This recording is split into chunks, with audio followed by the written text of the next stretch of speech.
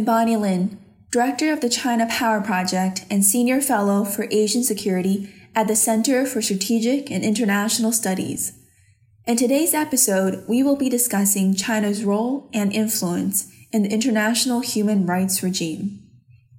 China began participating in the international human rights regime in 1982 and became a member of the UN Human Rights Council in 2006.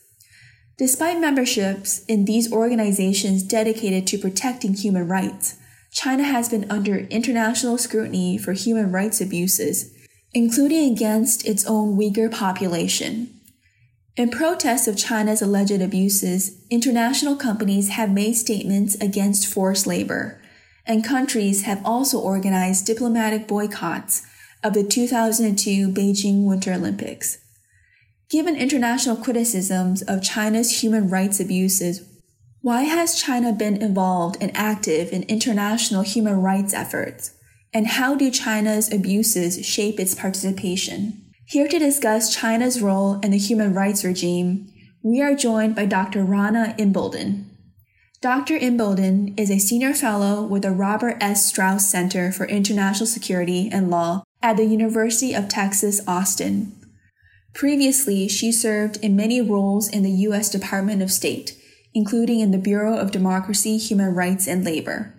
Her first book, China and the International Human Rights Regime, examines China's role in the international human rights regime from 1982 to 2017. Rana, thank you so much for joining us today. I'd like to start the podcast today by first tackling a basic question. How does China define human rights? And how does the Chinese definition of human rights differ from Western notions of human rights? So China does view human rights somewhat differently. The West tends to emphasize civil and political rights, the right for us to participate in elections, the right to be safe from encroachments of the state with regard to police questioning or arrest. But China tends to focus on and favor economic rights, especially the right to development. And there's lots of language that China uses talking about the importance of alleviating poverty or bringing people to a stable level of livelihood in terms of life expectancy and the like. China also tends to take on, even if it mouths support for the universality of the human rights regime, it does take this on by saying that human rights should be contingent based on the national conditions of a country, and that religious differences, political differences, and cultural differences should also be things that are taken into account in the realization and implementation of international human rights standards. Rana, it seems like what you're saying is that from the Chinese perspective, there are no universal human rights. Human rights is very contingent on national conditions, including political realities within particular countries. Yes, I would say this is the thrust of what China says in the Human Rights Council and other parts of the human rights system, but Chinese diplomats would never say that they don't agree with the universality of human rights, even though in practice, I think that is the case. Much of your research focuses on China's international human rights activities, including China's involvement in international organizations that advance or push for human rights issues. Could you share with us when and how China became more active internationally? First, I would note that during the Mao era, China was both unfamiliar and suspicious of human rights, and Chinese leaders were very dismissive of these concepts, even labeling it bourgeois. In the early 1980s, this gradually began to shift. China entered into the human rights regime, participated in the UN Commission on Human Rights. This, of course, though, was interrupted by the 1989 Tiananmen massacre, which fundamentally changed China's relationship with and view of the international human rights regime. We have to remember that Tiananmen did not only lead towards condemning the use of violence, but it also led to actions that impacted China's material interests. So The US, the EU, and a range of other countries also imposed sanctions and suspended diplomatic ties that were instituted in the wake of Tiananmen. These hurt China's economic and security interests. So China lost access to international lending worth about $2.3 billion, faced EU and US sanctions that restricted weapon sales, and it lost bilateral aid worth about $11 billion. And because of this experience, China really sees the international human rights scrutiny as potentially threatening its interests.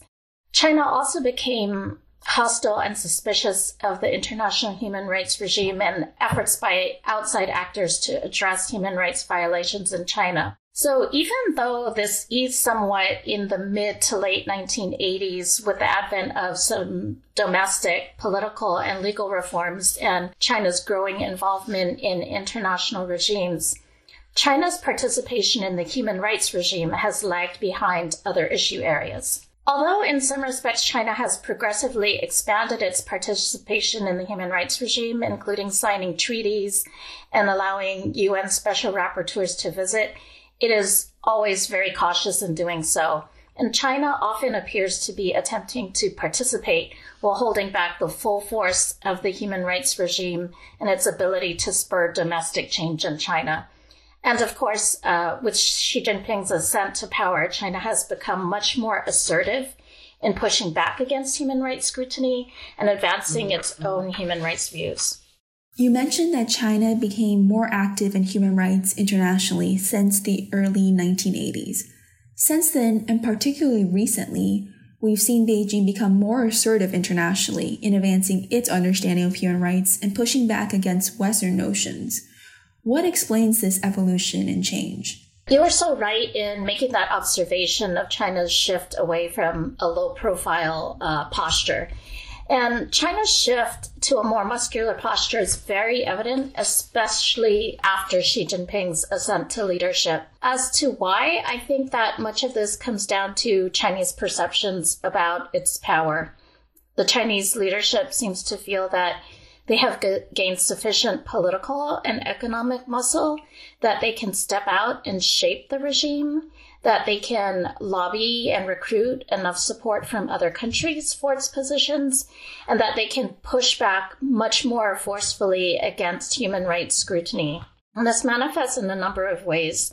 Starting about 5 years ago, China began to spearhead its own initiatives and resolutions in the UN Human Rights Council. Prior to this, it never did so.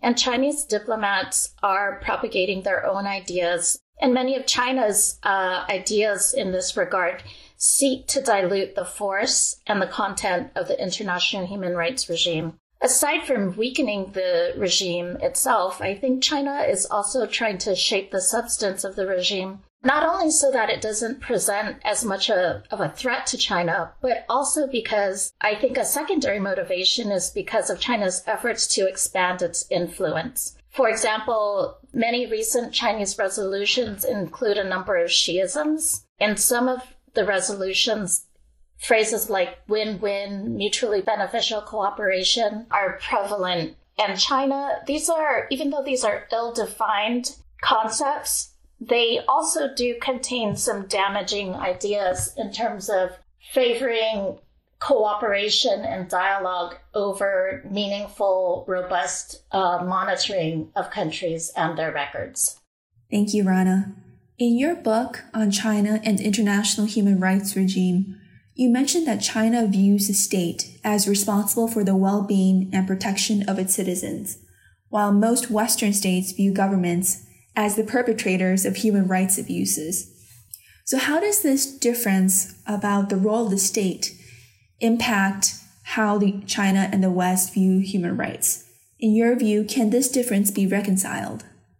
This is where context and history really shape ideas. So China's historical experiences prior to the founding of the PRC, when the Chinese state often lacked the capacity to govern, such as providing services, providing public security, or ensuring stability, these have all shaped the Chinese view. Then, with the arrival of the CCP's rule, which emphasized a strong, omnipresent state, this was further underscored. So China, both historically, prior to and after the CCP, has favored a strong state. And I'm not sure that this dissonance can be reconciled, but I also don't think it is the most significant area of tension between the West and China. Other significant areas of tension, I would say, also relate to differences over a right to development and the extent to which the international human rights regime should be empowered to monitor and scrutinize the records of states. Another area of divergence that relates directly to ideas about the role of the state is to what extent should non-state actors enjoy freedom of association? The West is not only comfortable with, but supportive of civil society, but China's views of the state means that it really wants to contain and cap the role that civil society actors are allowed to play in terms of human rights. And we've seen that over the last 10 years, a number of Chinese NGOs that engaged in rights advocacy have been shuttered, repressed, or faced other kinds of punitive actions by the Chinese state. I also want to caveat this answer that even though China views the state as responsible for the well-being and protection of its citizens in terms of human rights, this doesn't necessarily mean that the Chinese government views itself as serving the people. So the CCP leadership is ruling in such a way that they seem to value accruing power for their own purposes, retaining political control, and gaining personal material benefit. And I also see that under Xi Jinping, there has been such an overreach in terms of state power in the form of the use of facial recognition technology, detention of Uyghurs, and also the introduction of controls like the social credit system, that I think any benefit in a state that has the capacity to govern the country is reversed by the ways that the Chinese state is overstepping and misusing its power. In terms of China misusing its power, how does China's involvement in the international human rights system impact the legitimacy and efficacy of the system itself? Well, certainly we should hope for robust participation from all states, since this generally does add to the legitimacy and efficacy of the international regime. So in some ways, we should encourage China's participation, but the nature of China's involvement also needs to be considered. China tends to participate in a very superficial way. So although it is procedurally compliant, such as submitting written reports, it is not substantively compliant, such as bringing legislation and domestic practices into conformity with international human rights standards. And there are also some troubling aspects of China's participation in the regime as it tries to interfere with the functioning of the regime. It has, for example, interfered with visits by UN experts serving as part of the special procedures during their visits to China. They have been restricted from gaining access to civil society actors. And China also engages in behavior that goes beyond lobbying or diplomacy to actually intimidate UN staff and experts, including those serving on treaty bodies, particularly those related to torture and disability rights. And China also prevents civil society actors from engaging with UN mechanisms, such as preventing them from traveling to Geneva to participate in activities such as the Universal Periodic Review or treaty body reviews, and then retaliating in some cases. And finally, China often displays a very instrumental approach to participation in the international human rights regime, where it tends to attack foes and defend allies. And this goes all the way back to its initial participation in the human rights regime. For example, when China first began observing the International Labor Conference in the ILO in the mid to early 1980s, an ILO official recalled observing the PRC delighting and laughing during the Soviet Union's review. And this was a period when there was the growing tension between Sino and Soviet diplomats. This also comes into play during the creation of the Human Rights Council, when China joins other countries in attempting to weaken or constrain the UN's special procedures system. And this is something that China did partly to ensure that it was looking out for the interests of other countries, such as the like-minded group. These countries often have marred records, and a number of them have faced the creation of special procedures focused solely on their countries. So China taking on this issue was really about protecting its human rights allies. And in the end, some of China's actions in this regard earned it vocal thanks from countries like Pakistan and Malaysia. What is a like-minded group? You mentioned Pakistan is in this group. Does this group view human rights differently than general Western notions of human rights? So the like-minded group, and I love talking about this, not because I like anything about their behavior, but because I don't think people talk enough about authoritarian collaboration in the UN human rights system. And this is a group that is made primarily of authoritarian countries, or at least countries with marred human rights records. And they engage in a number of kind of mutually beneficial protective actions. So they'll speak up during each other's universal periodic review sessions to defend each other. And they, in general, certainly hold views that are contrary to what most Western nations would consider. China has not had to lobby many of these countries to take on these views. There seems to be a meeting of the minds among these countries. And the main differences I would point to would be that these countries might mouth support for the universality of human rights, but they actually will push back in noting that the national conditions of a country, the economic development of a country, religious, historical context should all be taken into account in the realization of human rights. And so I think there's a sense that these countries think that human rights are contingent. And if a country is less developed, it perhaps should get a bit of a pass on respecting human rights. Another area of agreement among these countries appears to be a focus on economic rights or a right to development, where these countries will speak out about the need for the UN and other areas of the human rights regime to focus on economic development. And these countries will often say that you can't really respect or realize human rights if people are stuck in poverty. So they tend to downplay civil and political rights, the right to form civil society organizations, the right to form labor unions, the right to participate in elections. These are all rights that this group of countries would minimize and downplay. And just for a little more context, is this like-minded group growing in number, or is this just a small number of authoritarian governments? I'm guessing both China and Russia play quite an influential role in this group. Yes, you're definitely right about Russia and China playing an influential role.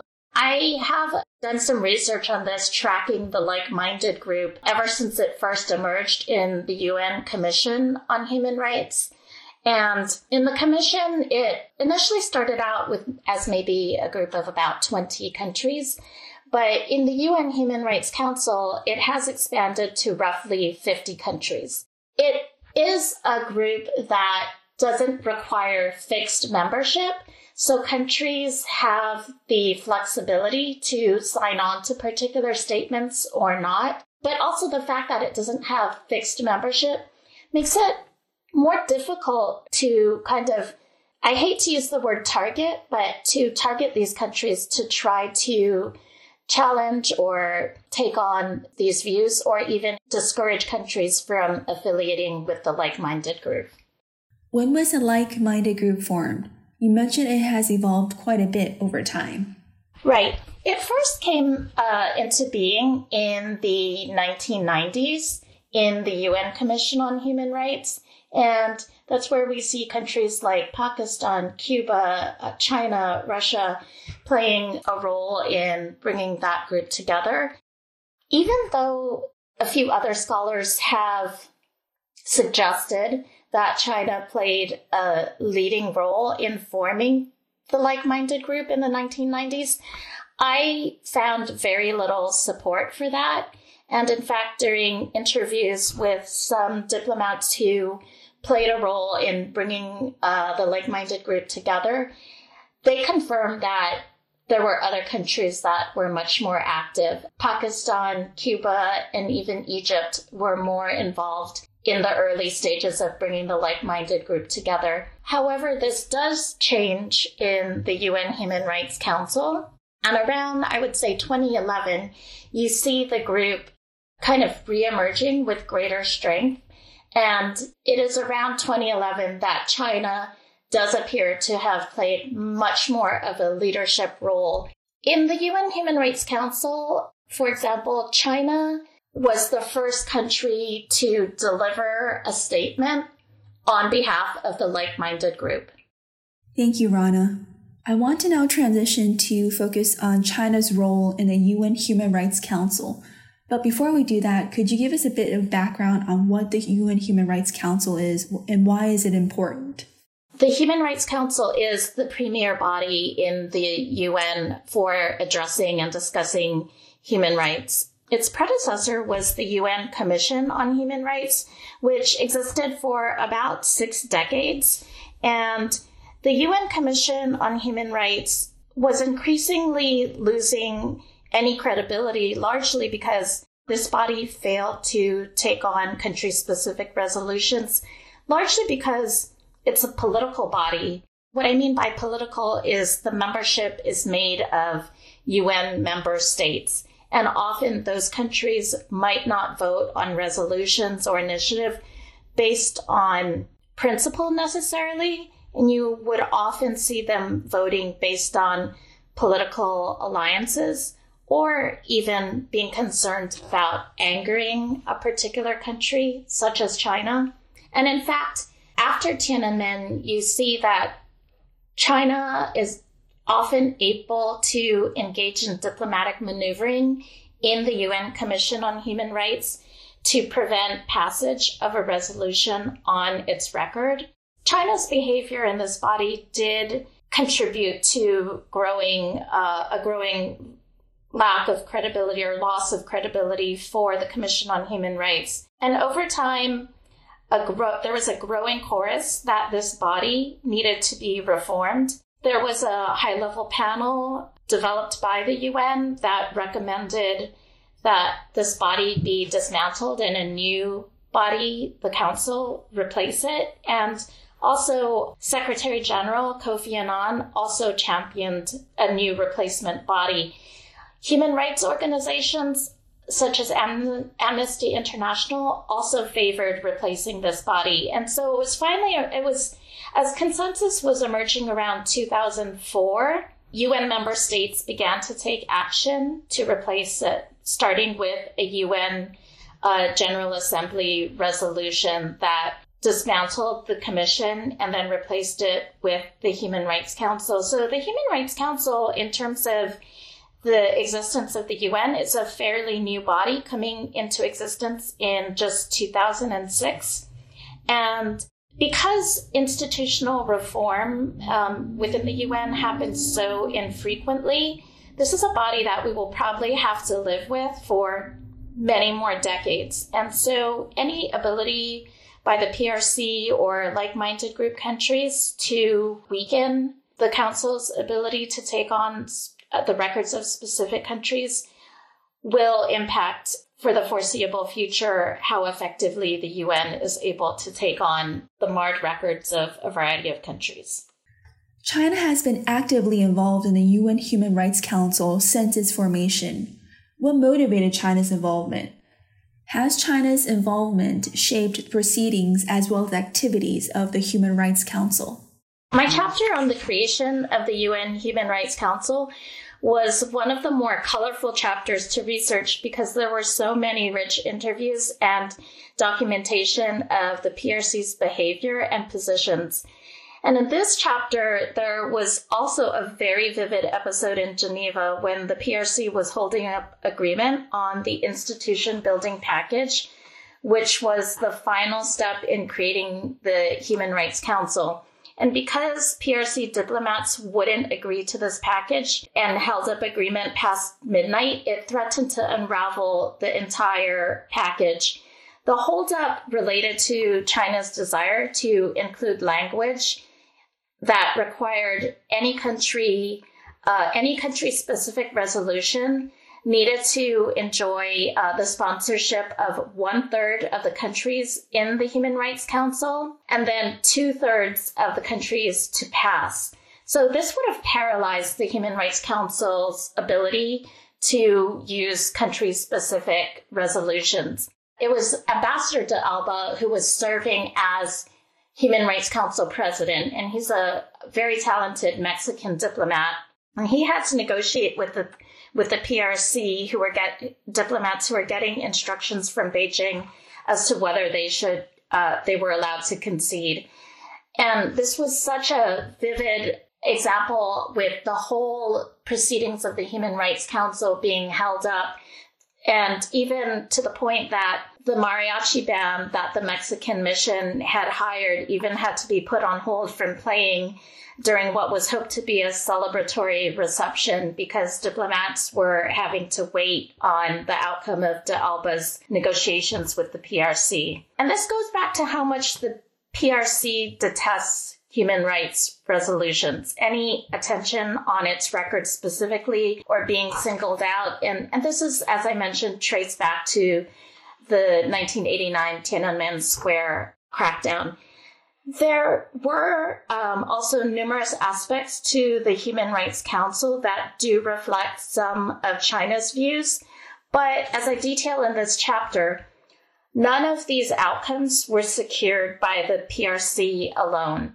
And I think the timing is also important. So this is still in around 2006, 2007. And so China was not yet asserting itself as much, and so was working through and with a group of countries. And in all of these instances, when the PRC was successful, it was because it was working with a number of countries, especially those that come from the like-minded group. So it's actually hard to point to one particular outcome of the Human Rights Council that reflects just China's impact.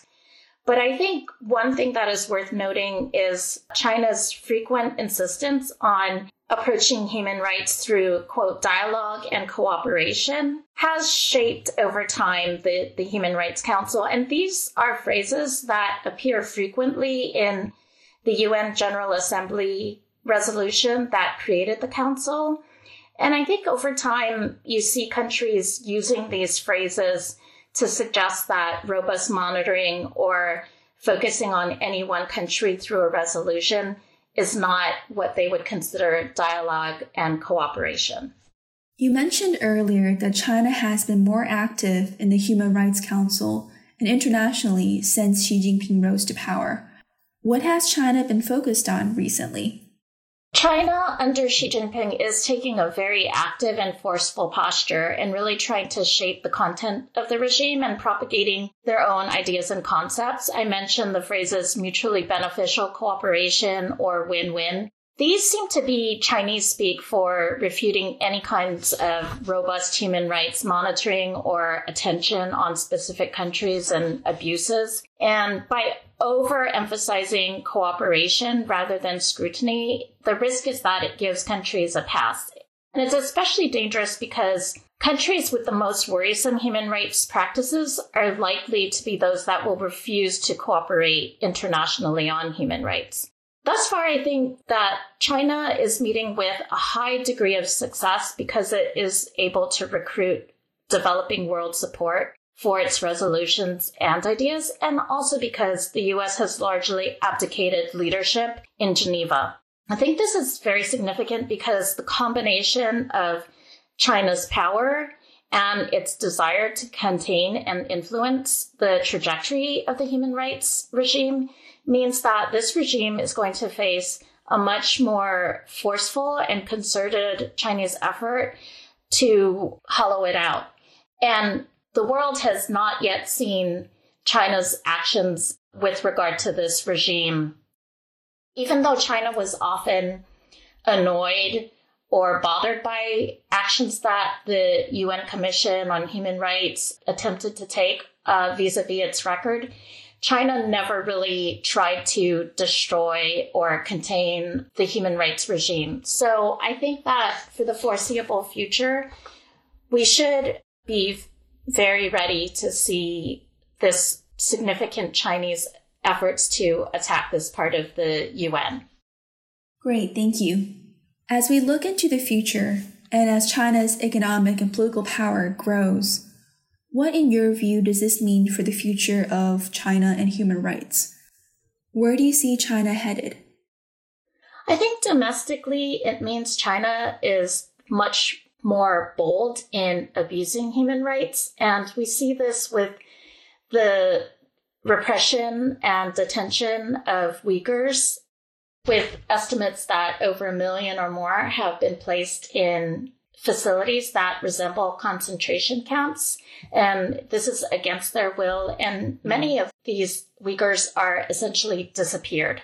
So they might not be formally arrested, but there's simply no record of their whereabouts. And even those Uyghurs that are not in detention face such severe repression that their movements within the Uyghur region are severely constrained, with a combination of police checkpoints, facial recognition technology, security-enabled cameras, and the like.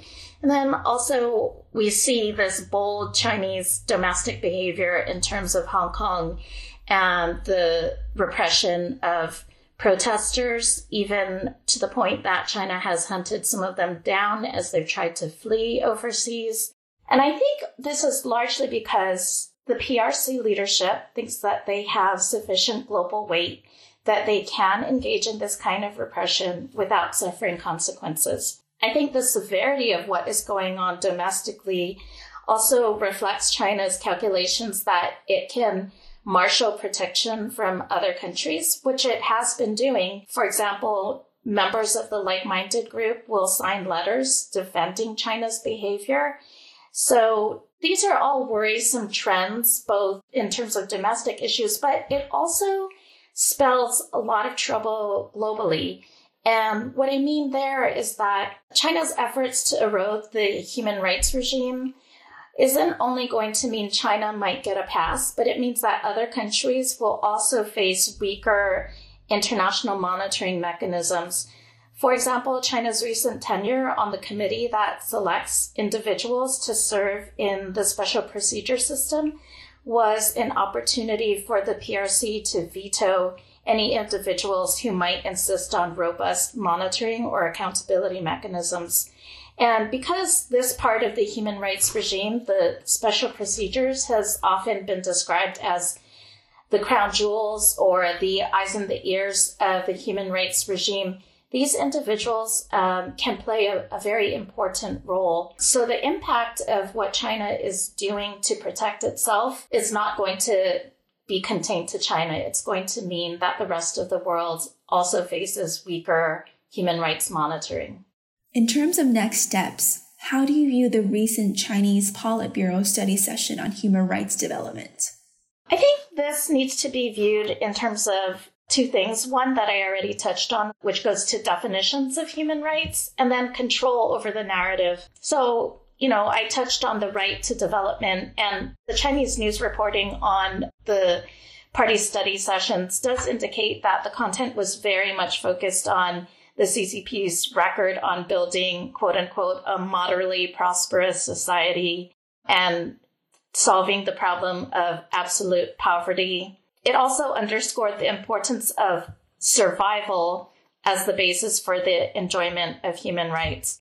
I would also say that a lot of this seems to be based on a common approach that the CCP has to human rights, which is controlling the narrative and content. So the party is okay with talking about it as long as they are the ones talking about it and not independent, non-governmental actors in China like activists or independent-minded scholars. Anybody who has independent views on human rights would face very heavy restrictions on their ability to say anything that really goes against the party's line on human rights. And I also have to say that China is very good at rhetoric. And I think this is largely rhetorical, that China is mainly just giving lip service to an idea without really taking any meaningful substantive action and trying to present the PRC as open to human rights when in reality they really try to restrict any kind of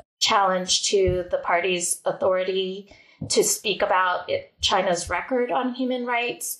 And as I mentioned, human rights actors from China, civil society actors, members of the Weitren or rights protection movement are not only discouraged from traveling to Geneva to participate and offer their own views on human rights, but they are either stopped at airports, or if they do somehow manage to get to Geneva, then they face retaliation later.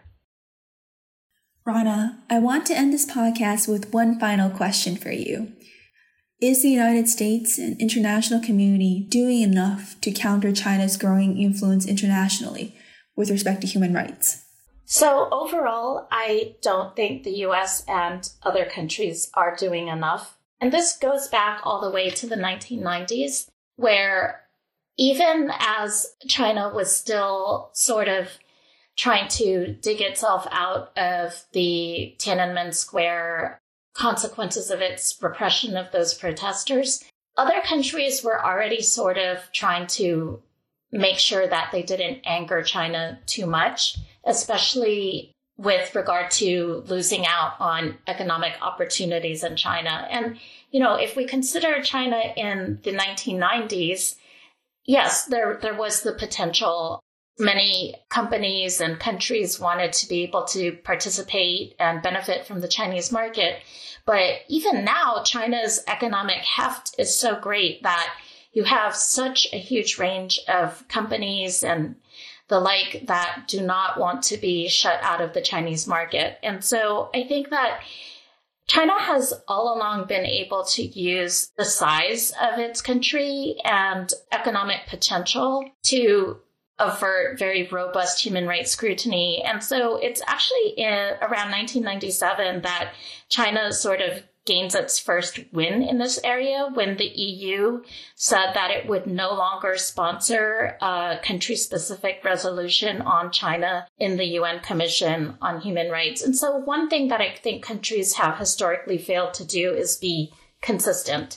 And this taught China very early on that they could use their political and economic heft to thwart human rights scrutiny. And now that China is so much more powerful, I think that the challenge is much more difficult, but we see that the consequences are enormous. So internationally, one thing that the US especially failed to do is be present in Geneva in the Human Rights Council.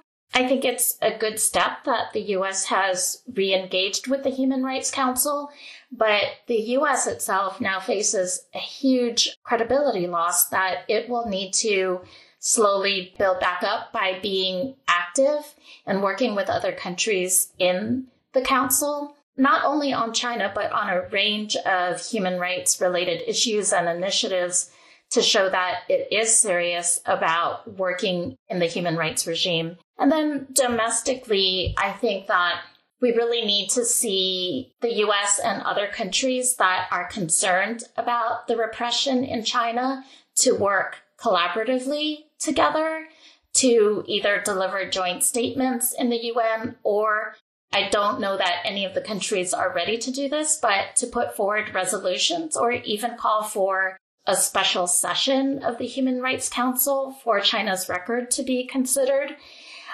I will say that the introduction of sanctions in response to the repression of Uyghurs is a good start, but it's not yet enough to really show the Chinese state that the world is watching, that there will be consistent pressure, and that countries can work collaboratively to try to ease human rights repression in China. Thank you, Rana. There's a very rich discussion on how China views human rights, as well as the implications of China's human rights activities internationally. Thank you again for joining us.